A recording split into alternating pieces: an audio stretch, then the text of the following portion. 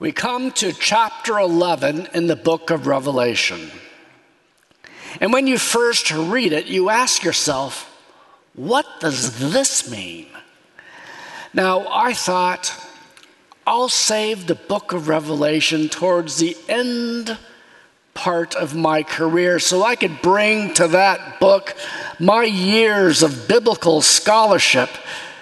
But now I realize all my years have kind of hit a wall. I read 8 commentaries on this chapter. None of them agreed. And so I just prayed and prayed and prayed, praying that God would give me a message from that chapter for this church in this time. So that's what I'm going to bring to you today. Nothing I'm going to say is different than what you've already read in the prophets or in the New Testament. So I'm going to give you a synopsis of the chapter that will set the context for you. And then we'll read the chapter, and hopefully the context will help you make sense of what we will read. So the chapter begins with John measuring, or told to measure, the temple. The temple is not a physical building in this chapter. It's a spiritual temple. It's made up of the people of God. There's a temple on earth because there's saints on earth. There's a temple in heaven because there's saints in heaven. But while the church is on earth, it's trampled on by the world, led by a person who's known as the beast. He's inspired by the devil. But even though the devil tries to trample on the church is still to bear witness to Christ, and the church will do this through the power of the Holy Spirit. And by introducing us to the beast, John is pulling back the curtain. And he's showing us that there's a war going on. And for the next few chapters, we will read about different battles in this spiritual war. So now let's put the passage on the screen. And we're going to read this text out loud. Ready? I was given a reed like a measuring rod and was told, go and measure the temple of God and the altar with its worshipers. But exclude the outer court. Do not measure it, because it has been given to the Gentiles. They will trample on the holy city for 42 months. And I will appoint 2 witnesses, and they will prophesy for 1,260 days, clothed in sackcloth. They are the 2 olive trees. And they stand before the Lord of the earth. Fire comes from their mouths and devours their enemies. And how anyone who wants to harm them must die. They have power to shut up the heavens so that it will not rain during the time they are prophesying. And they have power to turn the waters into blood and to strike the earth with every kind of plague as often as they want. Now, when they have finished their testimony, the beast that comes up from the abyss will attack them and overpower them. Their bodies will lie in the public square of the great city, which is figuratively called Sodom and Egypt, where also their Lord was crucified. For 3.5 days, some from every people, tribe, language, and nation will gaze on their bodies and refuse them burial. The earth will gloat over them and will celebrate by sending each other gifts, because these 2 prophets had tormented those who live on the earth. But after the 3.5 days, the breath of life from God entered them. They stood on their feet, and terror struck those who saw them. Then they heard a loud voice from heaven saying to them, come up here. And they went up to heaven in a cloud, while their enemies looked on. At that very hour, there was a severe earthquake.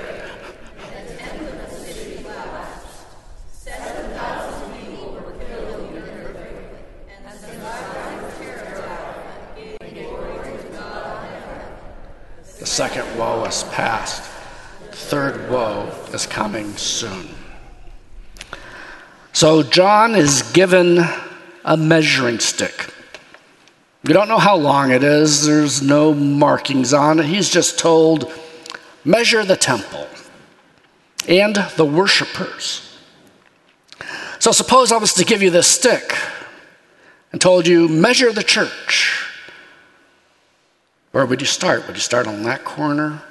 Maybe start at that corner? Would you think, well, maybe I ought to measure the whole church property on the outside of the building? And then maybe you'll think, well, maybe I should measure, all that land that's on the other side of 19th and where the disc golf course is. But we're not told how long this stick is. There's no markings on it. John never gives us numbers. In fact, he's told, measure the temple and its worshipers.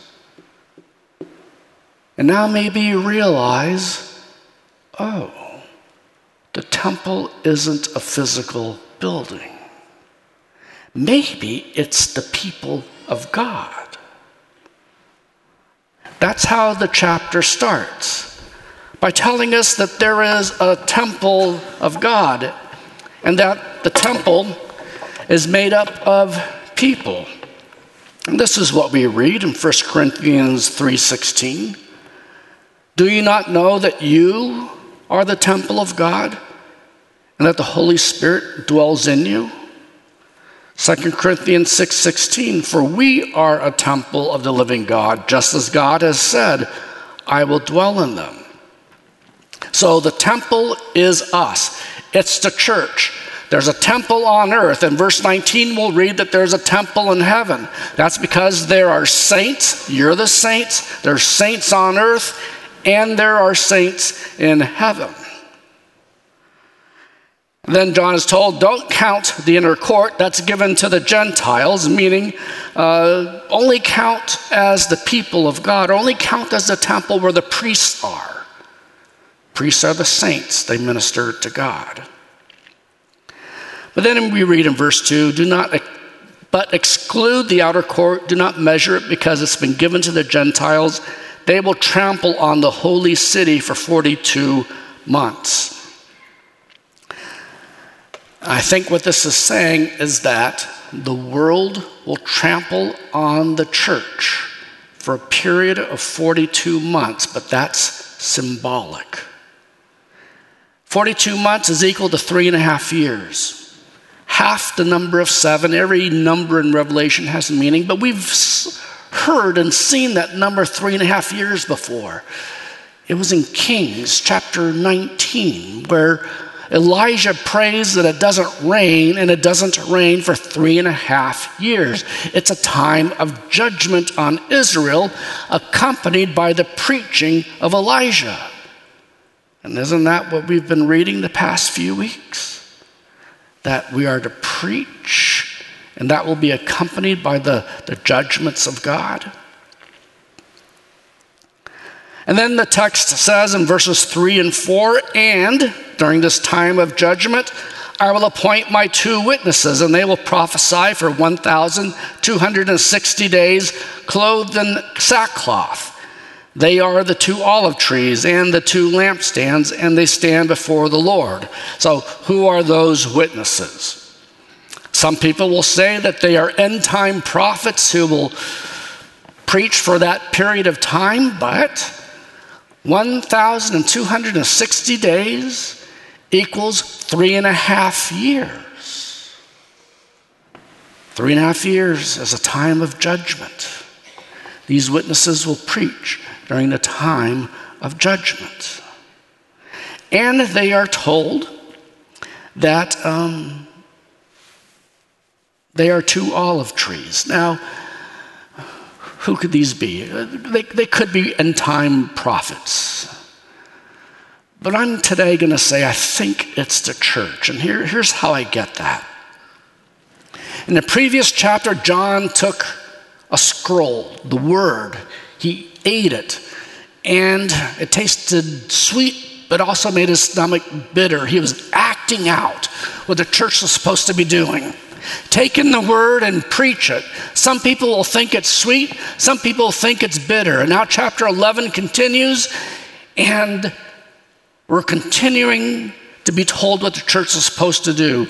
We are to witness. There are two witnesses because everything is established by the testimony of two witnesses. And John says, they are two olive trees. All right, I've read that before. Zechariah. There's Zerubbabel and there's Joshua the high priest. And God says to them, you are two olive trees and you are a lampstand. And then he says, here's how you're going to rebuild the temple. Not by might nor by power, but by my spirit, says the Lord. Olive trees produce olives. Olives back in those days did not go on martinis. They went into making oil. Oil is representative of the Holy Spirit. Zerubbabel and Joshua, you will rebuild my temple not by might or force or by your power, but by my spirit, says the Lord. And now we're told the church will bear witness by the Spirit of the Lord. The prophet Joel told this to us. We read it in today's order of worship. That in the last days I will pour out my spirit on all people, on all my people, and they will prophesy. And then it says of these witnesses that they'll wear the clothing of repentance. They won't be judgmental type of preachers. They'll be repentant preachers, calling others to repentance. And they'll have power to call down judgments from heaven. God's power will accompany their witness-fueled, their spirit-fueled witness. But they are not immune to attack.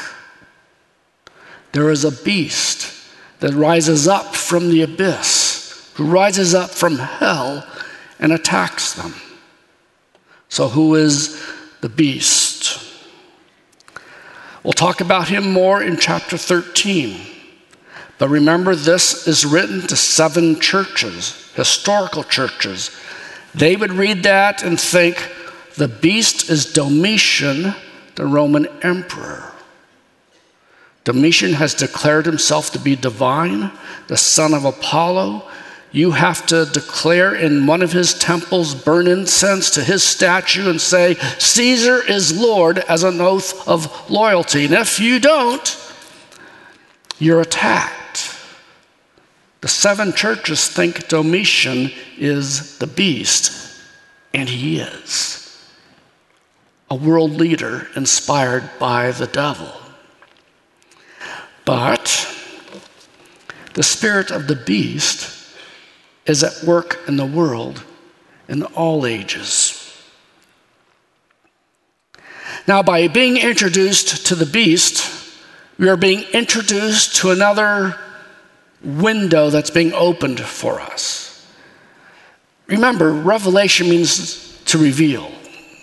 And in chapter 4, the curtain was pulled open and we saw a throne and God was on the throne.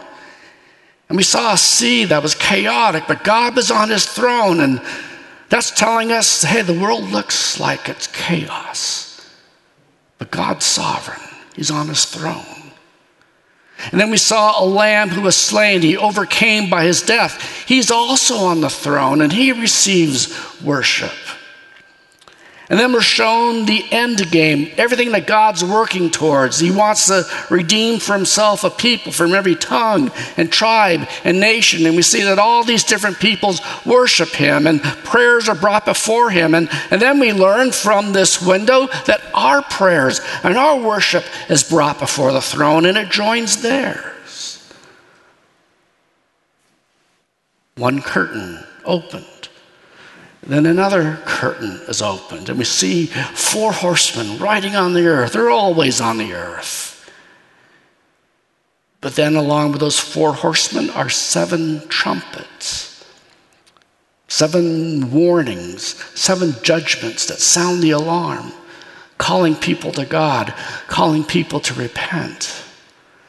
And that the church is to be preaching during this time of judgment, during the times of the trumpets. And now another curtain is opened. And we see that behind the chaos and the evil of the earth is not just the Roman emperor, but an emperor inspired by the evil one, who will be at work in all ages to destroy the church. Do you know that Satan wants to take you out and take down his church, take down the church? So this is the window that's been opened for us, and we're going to talk about it for the next few weeks. Now let's go to verse 7. Now when they have finished their testimony, the beast that comes up from the abyss will attack them and overpower them and kill them. Their bodies will lie in the public square of the great city, which is figuratively called Sodom and Egypt, where also their Lord was crucified. For 3.5 days, some people from every tribe and language and nation will gaze on their bodies and refuse them burial. The inhabitants of the earth will gloat over them and will celebrate by sending each other gifts, because these 2 prophets had tormented those who live on the earth. Now, sometimes prophecies have repeated fulfillments. One commentator said that the 3.5 years represented the 350 years that Rome would persecute the church, that the beast would seem to prevail, that he would kill many saints. But in the end, the church survives. In fact, the martyrdom of the saints leads the church to thrive, and they actually win the empire.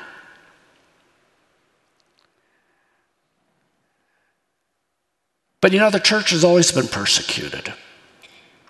It was persecuted by Rome. Starting in the 600s, it's persecuted by Islam. The church was persecuted during the Reformation. And today we see in communist countries and in Islamic countries, the church is persecuted again. And we see that in this persecution, the saints are put to death. And we might wonder, God, why would you do that? Why would you allow that? But we're being told in advance, God is letting the beast kill them. Now these witnesses are killed, but they are resurrected. They ascend into heaven. And the same is for us, right? Our bodies are not going to last forever. So whether we're witnessing to the Lord or for the Lord, or whether we're just sitting in our pew waiting to go home, your bodies are not meant for eternity. But eternity matters. And so live for the Lord. Live as a witness for him.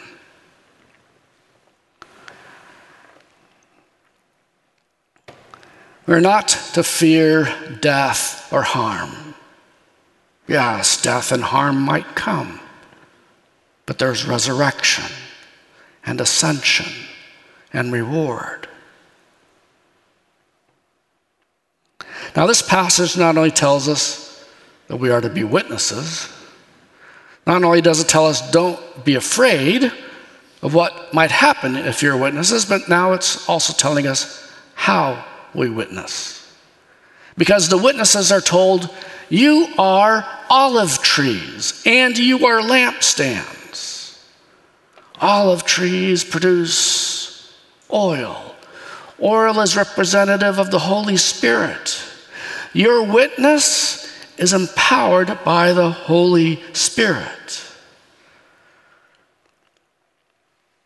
not by might, nor by power, but by my Spirit, says the Lord. It's not only our source of power, it's the source of our light. This is a lamp from 0 AD, 0 BC. It's a lamp from those ancient times, and you put oil on it, and the wick absorbs the oil, and the oil is what brings light. Now, I was asked by the pastor of missions if I would give a brief update on our Spain trip, and I thought, okay, I'll slip it into my sermon. So we got back from Spain 2 weeks ago, and here's how we went. Holy Spirit, we're going to be submitted to you. Holy Spirit, we're going to listen to you. Holy Spirit, we're going to ask you to fill us. Holy Spirit, everything we do, we want you to lead, and we want to do that in your power. We started to prepare for that kind of ministry before we ever left. We emphasized that kind of ministry in our team meetings as we prepared for ministry, as we did ministry. Got it? Because we could have gone to Spain saying, well, we'll come with our Eastminster know-how and we'll show you how to do ministry. No. We came submitted to the Spirit. So the first night of ministry, I preach that night. It's in English. They translate it into Arabic because it's an Arabic-speaking church. And after the sermon, I invite people forward for prayer. There's about 45 people there. But for the next hour and a half, I'm praying for people. They invited their Muslim friends. Even Muslims came forward for prayer. And the Lord gave me words for them, and other people ministered in power. Tuesday, we do a staff retreat and a staff meeting for them. And afterwards, I told the team, you're just going to lay hands on them. You're going to bless them. You're going to ask the Spirit how to pray for them. And they ministered in power. Had some encounters with men where the Lord just told me, say this, and I said that, and it connected with them, and they were open to Christ. Women held a prayer meeting and a lesson, and as they worshiped and as they prayed, the presence of the Spirit was palpable. You could feel it. This is how the church is to do ministry. This is how we witness. We submit to the Spirit. We ask to be filled with the Spirit. Does not the Spirit tell us, be filled with the Spirit? And then we minister, led and empowered by the Spirit. This is what this chapter in the book of Revelation is telling us. This is how we are witnesses on the earth. It's this kind of witness that will win the world. It's this Spirit-empowered life that will put to death the flesh. And our prayer time after the sermon will focus on asking for a filling of the Holy Spirit. Now our passage ends this way. It's going to sound terrible, but it's actually hopeful words. Verse 13. That's when the witnesses are killed. At that very hour, there was a severe earthquake, and a tenth of the city collapsed. 7,000 people were killed in the earthquake, and the survivors were terrified and gave glory to the God of heaven. The second woe is past. The third woe is coming soon.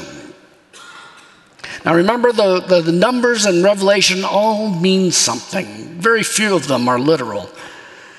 And if you mention the word 7,000, well, we've heard that number before. We read about it with Elijah. He's running away from Jezebel, the wife of King Ahab. She's also inspired by the demons. She's also like a beast.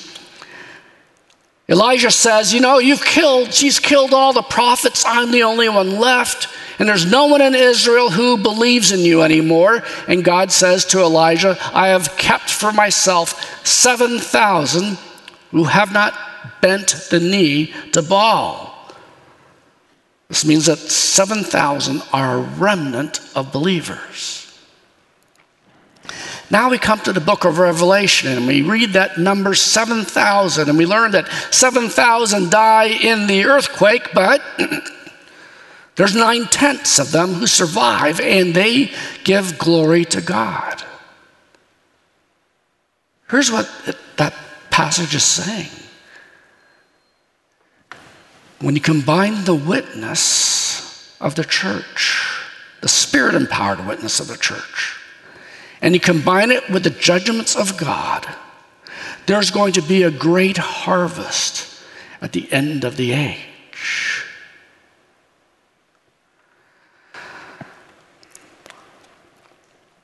And this great harvest will happen even as the beast tries to take out the church. So what's the message of chapter 11? Well, that there's someone behind the scenes battling God and the saints for the earth. That there are people inspired by the beast. They represent ungodly and worldly governments who come after the saints. We're told that we have to be ready for that kind of life where even governments might come against us. Can you see how that might be starting to form? This is the time to decide how we will live, what we will do when it gets really hard, what stand will we take. This is the time to make those decisions.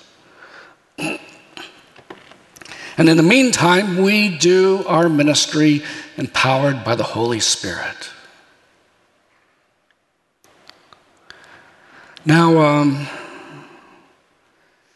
here's a picture of the church in America in too many places. They're like a man from the Amazon who is given a power saw and told, cut down some trees. So the man takes the power saw and tries to take down a tree like this. After a while, it just gets heavy and it's hard to cut down that tree. So he goes back to what he knows.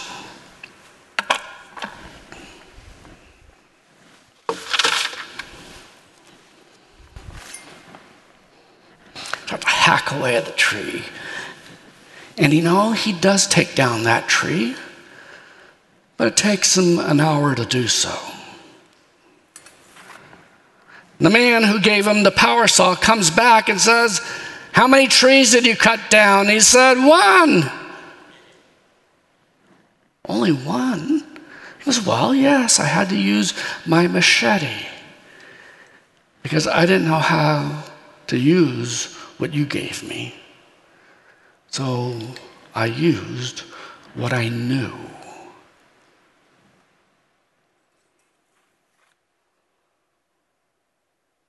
Reminds me of the church sometimes. The Lord told us He'll give us His Spirit.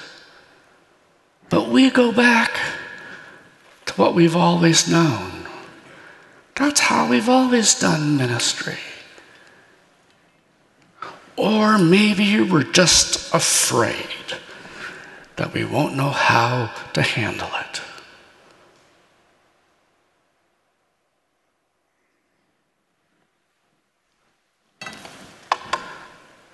The witness that will win the world